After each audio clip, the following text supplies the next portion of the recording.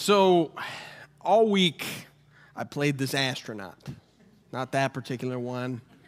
We joked about him being my friend that was talked about in the skit, but my particular guy that I played had a hankering for Twinkies.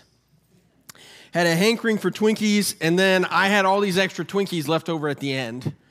And today we're talking about friendship, and so I want to make a few friends, and I want to pay you with some Twinkies. So if there's anybody who really, really wants one this morning, I need you to raise your hand so I can see if I can get it back there. So,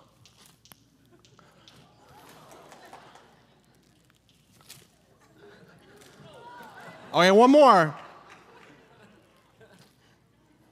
Oh, at least there's a Twinkie. I'm sorry about that. I had thought about that ahead of time. It's not like I was throwing baseballs out there, okay? So it sounded worse than it actually felt. Anyway, but why wouldn't you want to be a friend of someone who's giving you Twinkies? But we're talking about friendship today. You know, my mind goes to the lyrics of the song, "You've got a friend in me." You've got troubles, and I've got them too. There isn't anything I wouldn't do for you. We stick together and we see it through because you've got a friend in me. You've got a friend in me. So we've got Woody and Buzz, SpongeBob and Patrick, Yogi and Boo Boo, Rocky and Bullwinkle, all kinds of pairs. And I think that within all of us, we want a friend like that. Do you have a friend like that? A friend who's willing to go through thick and thin with you, a friend who you can go through the highs and the lows of life with, a friend that you could stay up till 3 a.m. watching dumb movies and eating Twinkies with. Do you have a friend like that? A friend that you can laugh at yourself with. A friend who you can truly trust. Within all of us, I think there is a hole waiting to be filled by a friend. We all have a friend hole. And this is not just something that we're just talking about because it's in Scripture, but the culture realizes that there's an issue. Just last month, the Surgeon General, the same guy who gets to publish his literature on the side of a cigarette box, that's not where I would publish mine, but that's where he's chose to do his. So all that being said, this is what the Surgeon General said. Our epidemic of loneliness and isolation has been an underappreciated public health crisis that has harmed individual and societal health. Our relationships are a source of healing and well-being hiding in plain sight, one that can help us to live healthier, more fulfilled, and more productive lives. We must prioritize building social connection the same way we have prioritized other critical public health issues such as tobacco, obesity, and substance use disorders. And if that isn't enough, the U.S. Department of Health and Human Services have released these statistics. The physical health consequences of poor or insufficient connection include a 29% increased risk of heart disease, a 32% increased risk of stroke, and a 50% increased risk of developing dementia for older adults. Additionally, lacking social connection increases risk of premature death by more than 60%. And so you could quite literally say, not having a friend could be the death of you.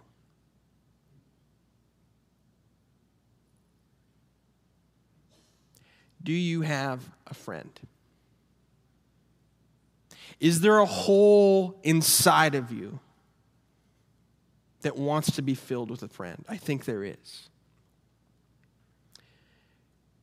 Why can't we just do life alone? Wouldn't it be easier? We want to not have to deal with the consequences or the rough parts of relationships, but we want to enjoy the positive parts. Why can't we just be like the guy who lives in the woods and doesn't need anybody? Life would be easier if I didn't have to deal with other people's drama. If I didn't have to listen to my friend's next story about how Monica at work upset them. It'd be nice if we didn't have to deal with other people's drama. But there the friend hole still is. And so where did it come from? I want to tell you that story. And so we're going to jump into Genesis here. We're not going to stay here, but this is the origin story of where the friend hole came into being. And so the book of Genesis, the first book of the Bible, the book of beginnings, tells the story of creation. And so God creates land and sea. God creates night and day. God creates fish and animals. God creates humans. And he calls it all good. But then we get to one part in the story where all of a sudden God says, this is not good.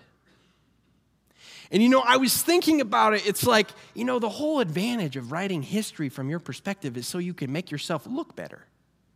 And so why would God make himself look bad right here? It's like, oh, okay, this thing that I did wasn't so good. No. I don't think it's that necessarily, as much as he wants to draw our attention, because he kept saying good, good, good, and then he says this is not good. Because if he didn't put this in here, then I don't think we would see the emphasis that he wanted to make on it. And so in Genesis chapter 2, verse 18, it says, "Then the Lord God said, it is not good for man to be alone. I will make a helper who's just right for him."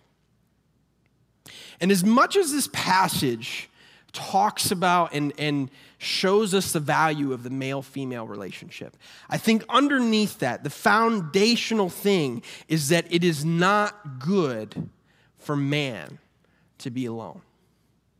And the interesting thing is, right?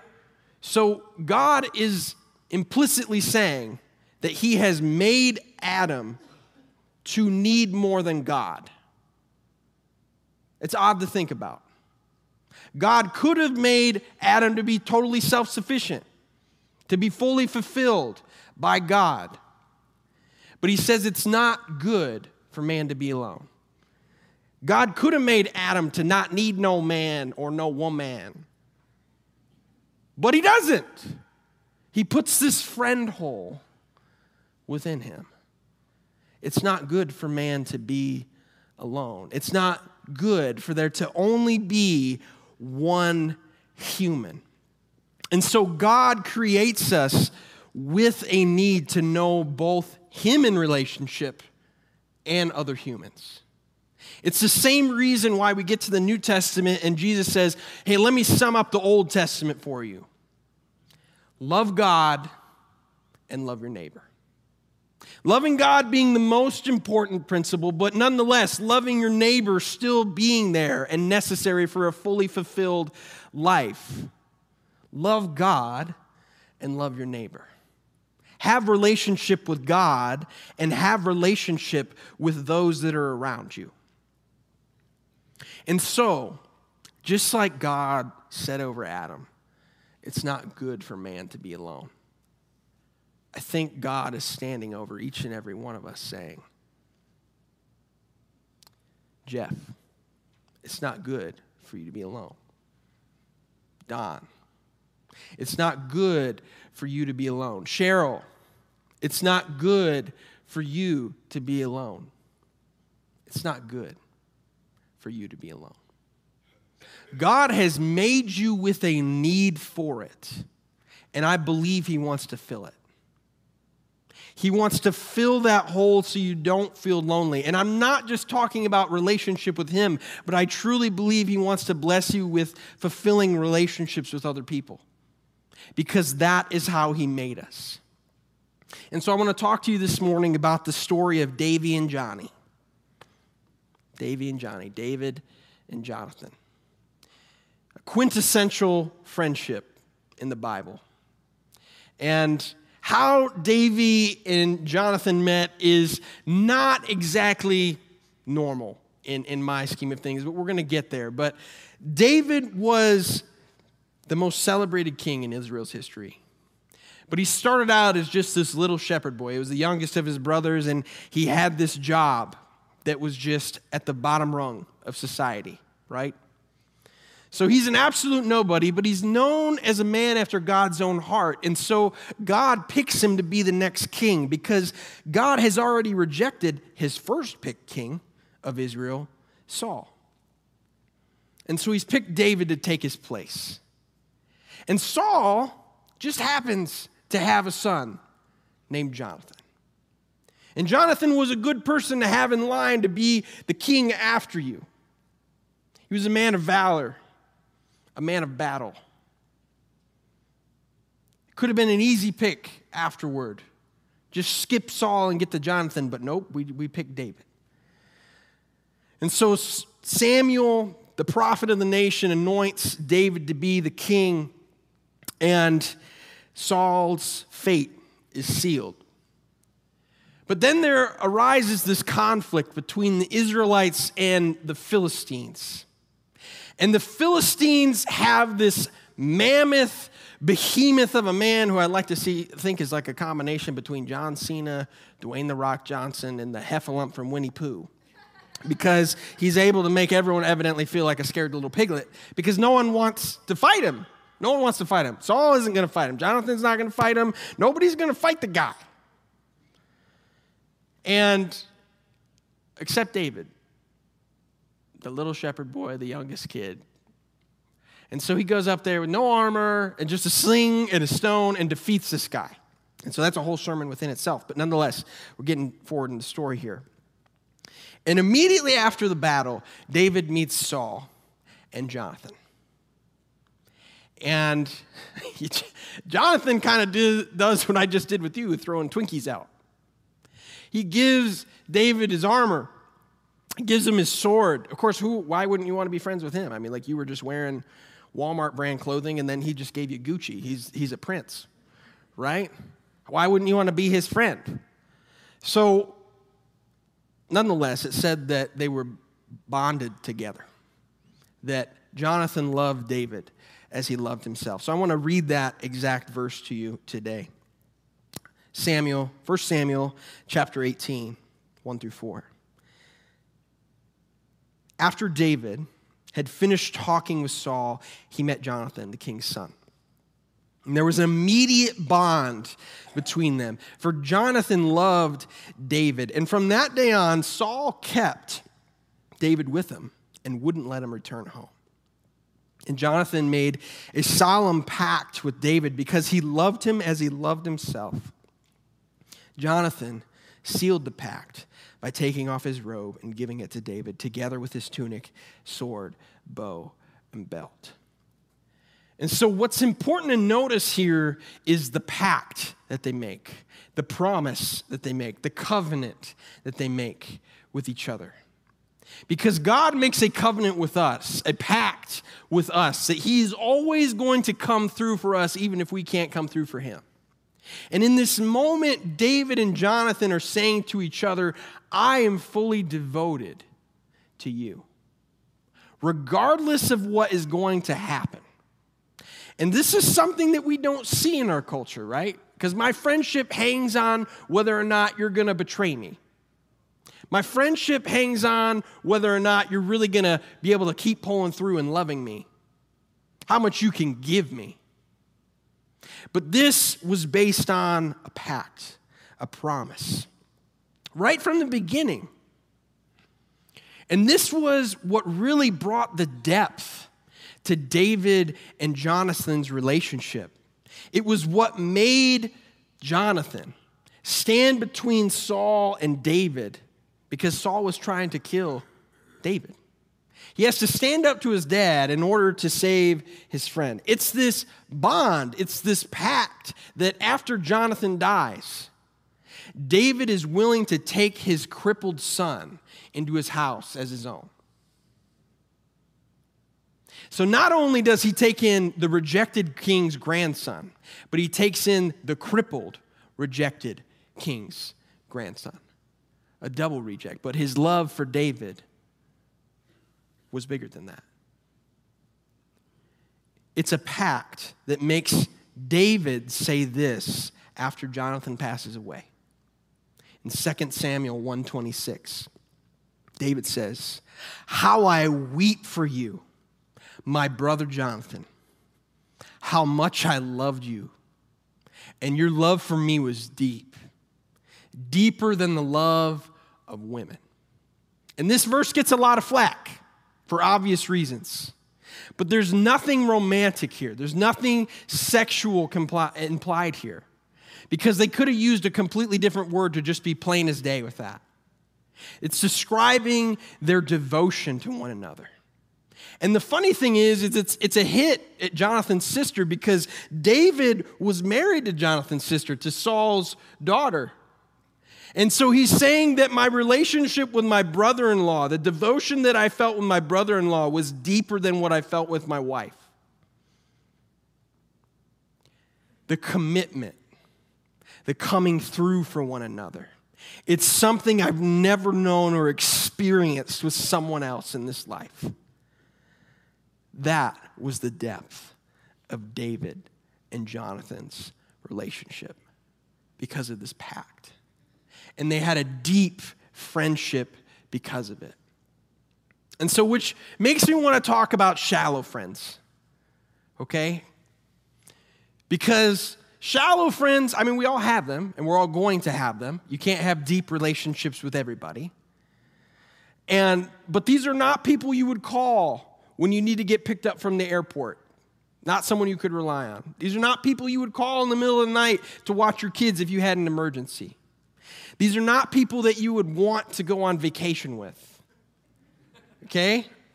The shallow friends, I mean, like, maybe they'll bring it up and you'll try to think of an excuse, like, because they think you're a deep friend, but you're like, no, not really. You know? So, let's just be honest. We all have them. We all have them. These are not people that know your biggest dreams and your biggest nightmares. These are not people that know the best things about you and the worst things about you. That is a deep friendship. And that is what David and Jonathan had.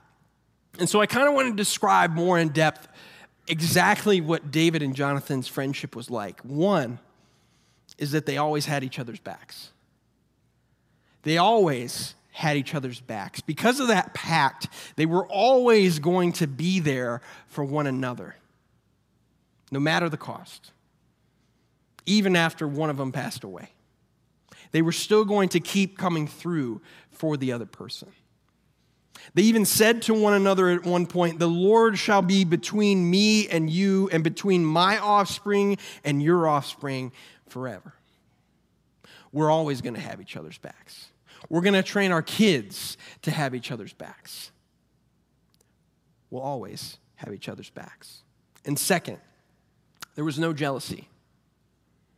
Or if there was, they got rid of it really quick. Because what you have to realize is Jonathan was supposed to be the next king. Jonathan could have teamed up with his dad to kill David. And it would have been the perfect plot because David trusted Jonathan. But in this deep friendship, Jonathan is able to accept the Lord's will, even if it's not what he thought it was going to be. He's able to be happy for his friend, even if it means his friend is getting what he always thought he would get.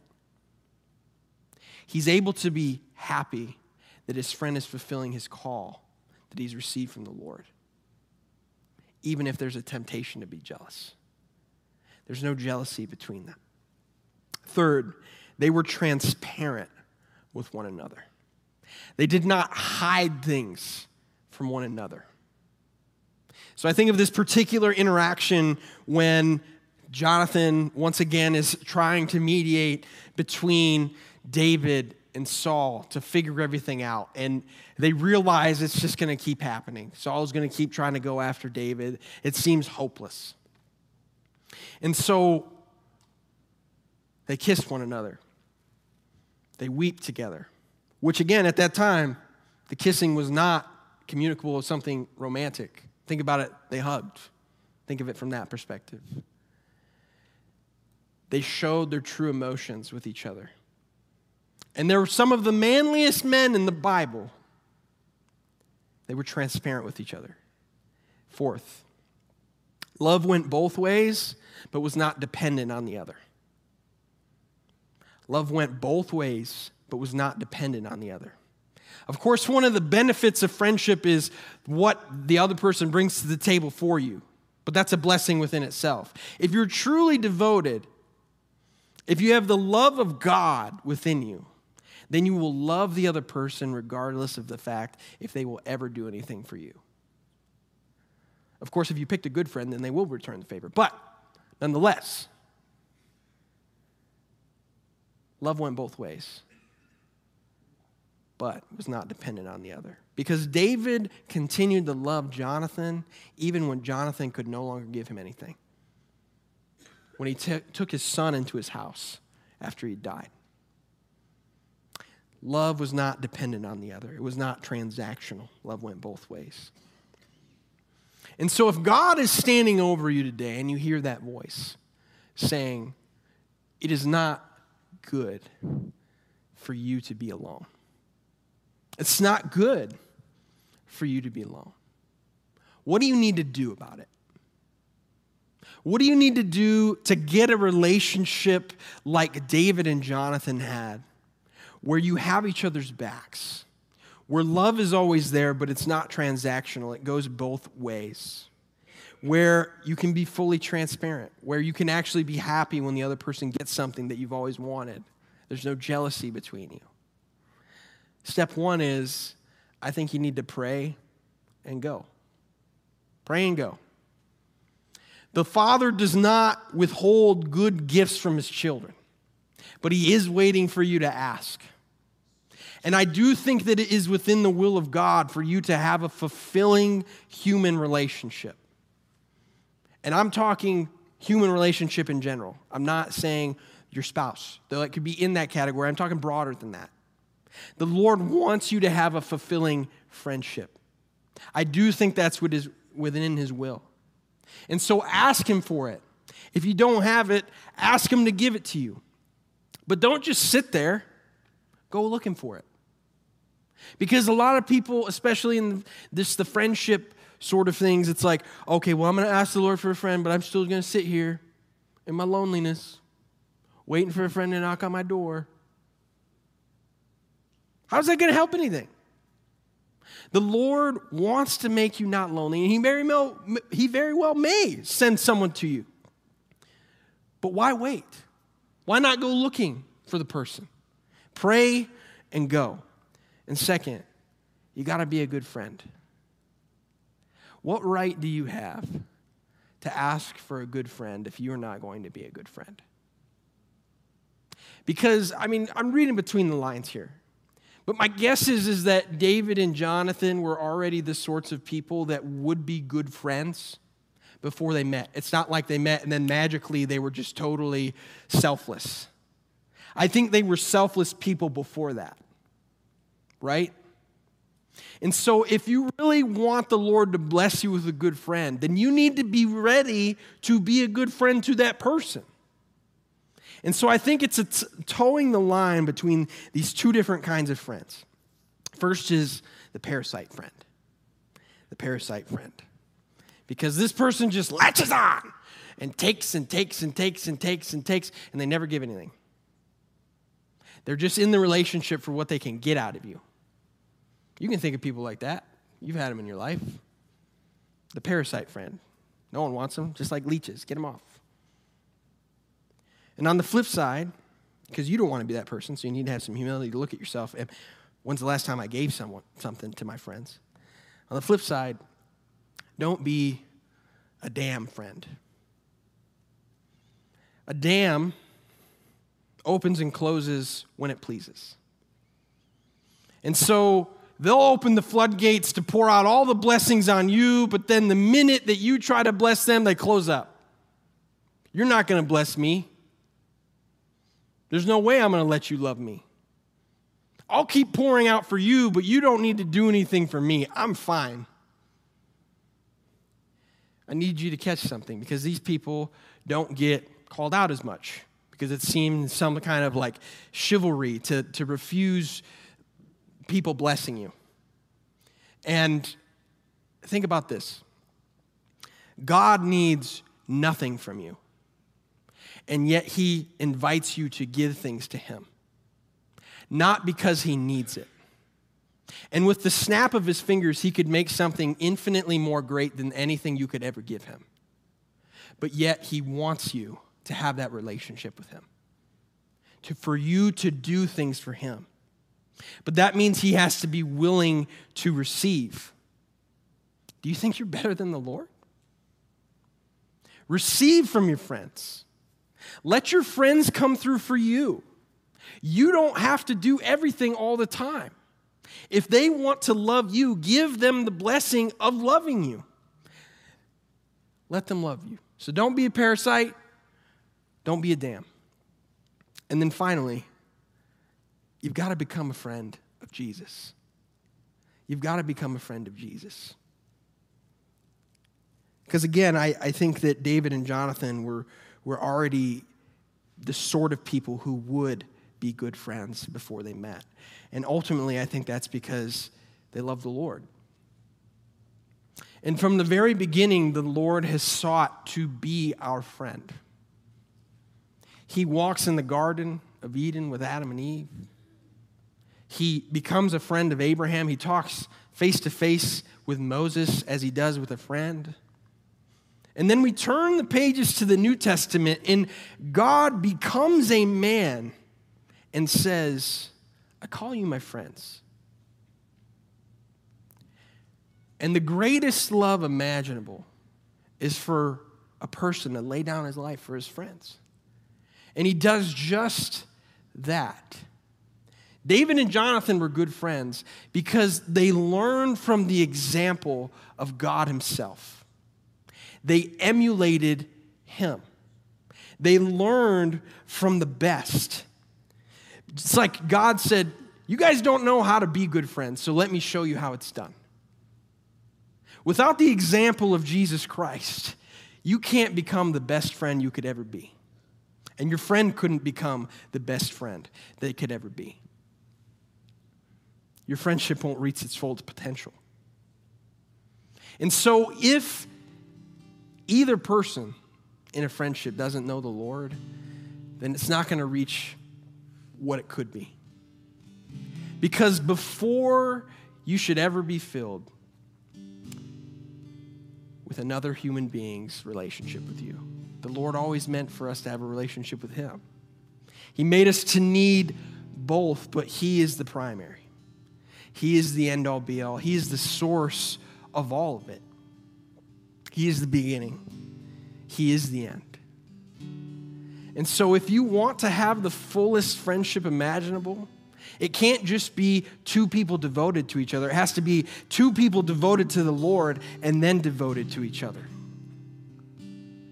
And here's the other thing, is that you might leave this place and say, okay, well, it's the Lord's will for me to have a friendship with another human being, but it's not like I'm just going to walk out of these doors and meet somebody. I mean, I believe the Lord could make that possible, but yes, I agree. It's likely it might take a minute. But the Lord is offering his friendship to you right now. It's always available. In the midst of our loneliness, he does want us to have human friendships, human relationships, but he's always reaching out his hand and saying, I'll be your friend. And I'll show you how the best friend in your life can be. I'll lay down my life for you. I'll love you despite your faults. I'll love you regardless of what you can give me. I want to show you you're not alone. And so as we go into a time of prayer this morning, with every head bowed and all eyes closed, I just want to offer two different ways I could pray for you this morning. And so if you're in the first group of people and you're saying to yourself, I really need a deep friend. I don't have that. I'm surrounded by shallow friends. I want another human being that I can be fully devoted to, that can fully know me and I can fully know them. If that's you this morning, I just want you to raise your hand. I need that sort of friendship in my life. I see those hands.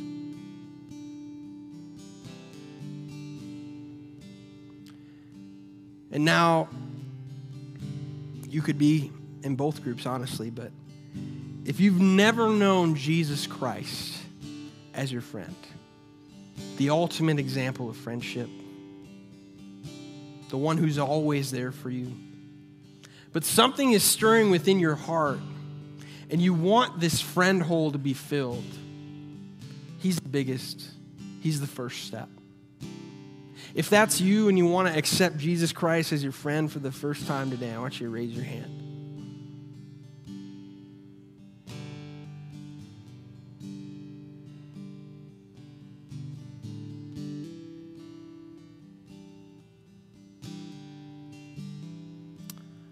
All right. Lord, thank you for the gift of friendship that we find in you and we find in each other. Lord, I just ask that today you would bless us with relationships that are beyond what we could ever imagine. For those people in this room who feel like they only have shallow friends, Lord, would you bless them? Would you guide them to a relationship that would fill them, that would enable them to truly love their neighbor? And would you pour out your grace in their life so that they could be transformed into your likeness, so that they can be the best friend that they could ever be, so they could be fully devoted to somebody and love them regardless of their faults, regardless of what they could ever give them. And Lord, I pray for those in the room who might think, I need to have Jesus as the friend of my heart. Lord, whether it's the first time or not, I ask that you would help us all to come to know you more as our friend.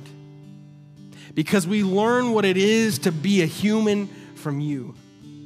We learn what it is to love from you. And so I just ask, Lord, that you would help us to be more attuned to your voice. Would we have deeper relationships with you because we're hopeless to ever become everything you've ever desired for us if we're not rooted and built up in you. Help us to know you as our friend today. And Lord, for those that are just feeling lonely in this room right now, I just ask that your presence would wash over them, that they would feel your love in this time and in this place.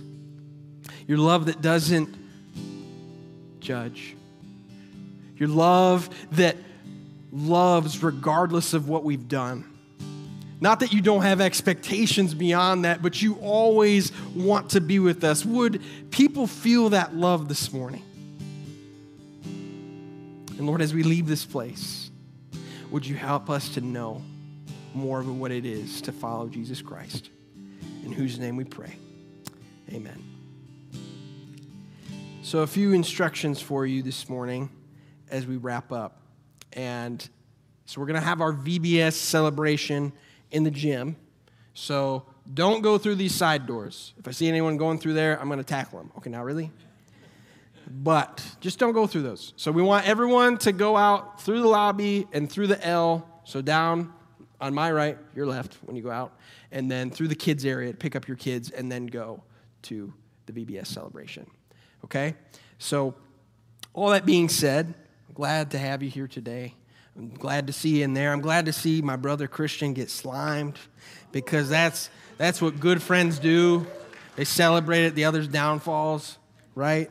No, I still love him. So, but let's stand and receive this blessing as we head out today and celebrate.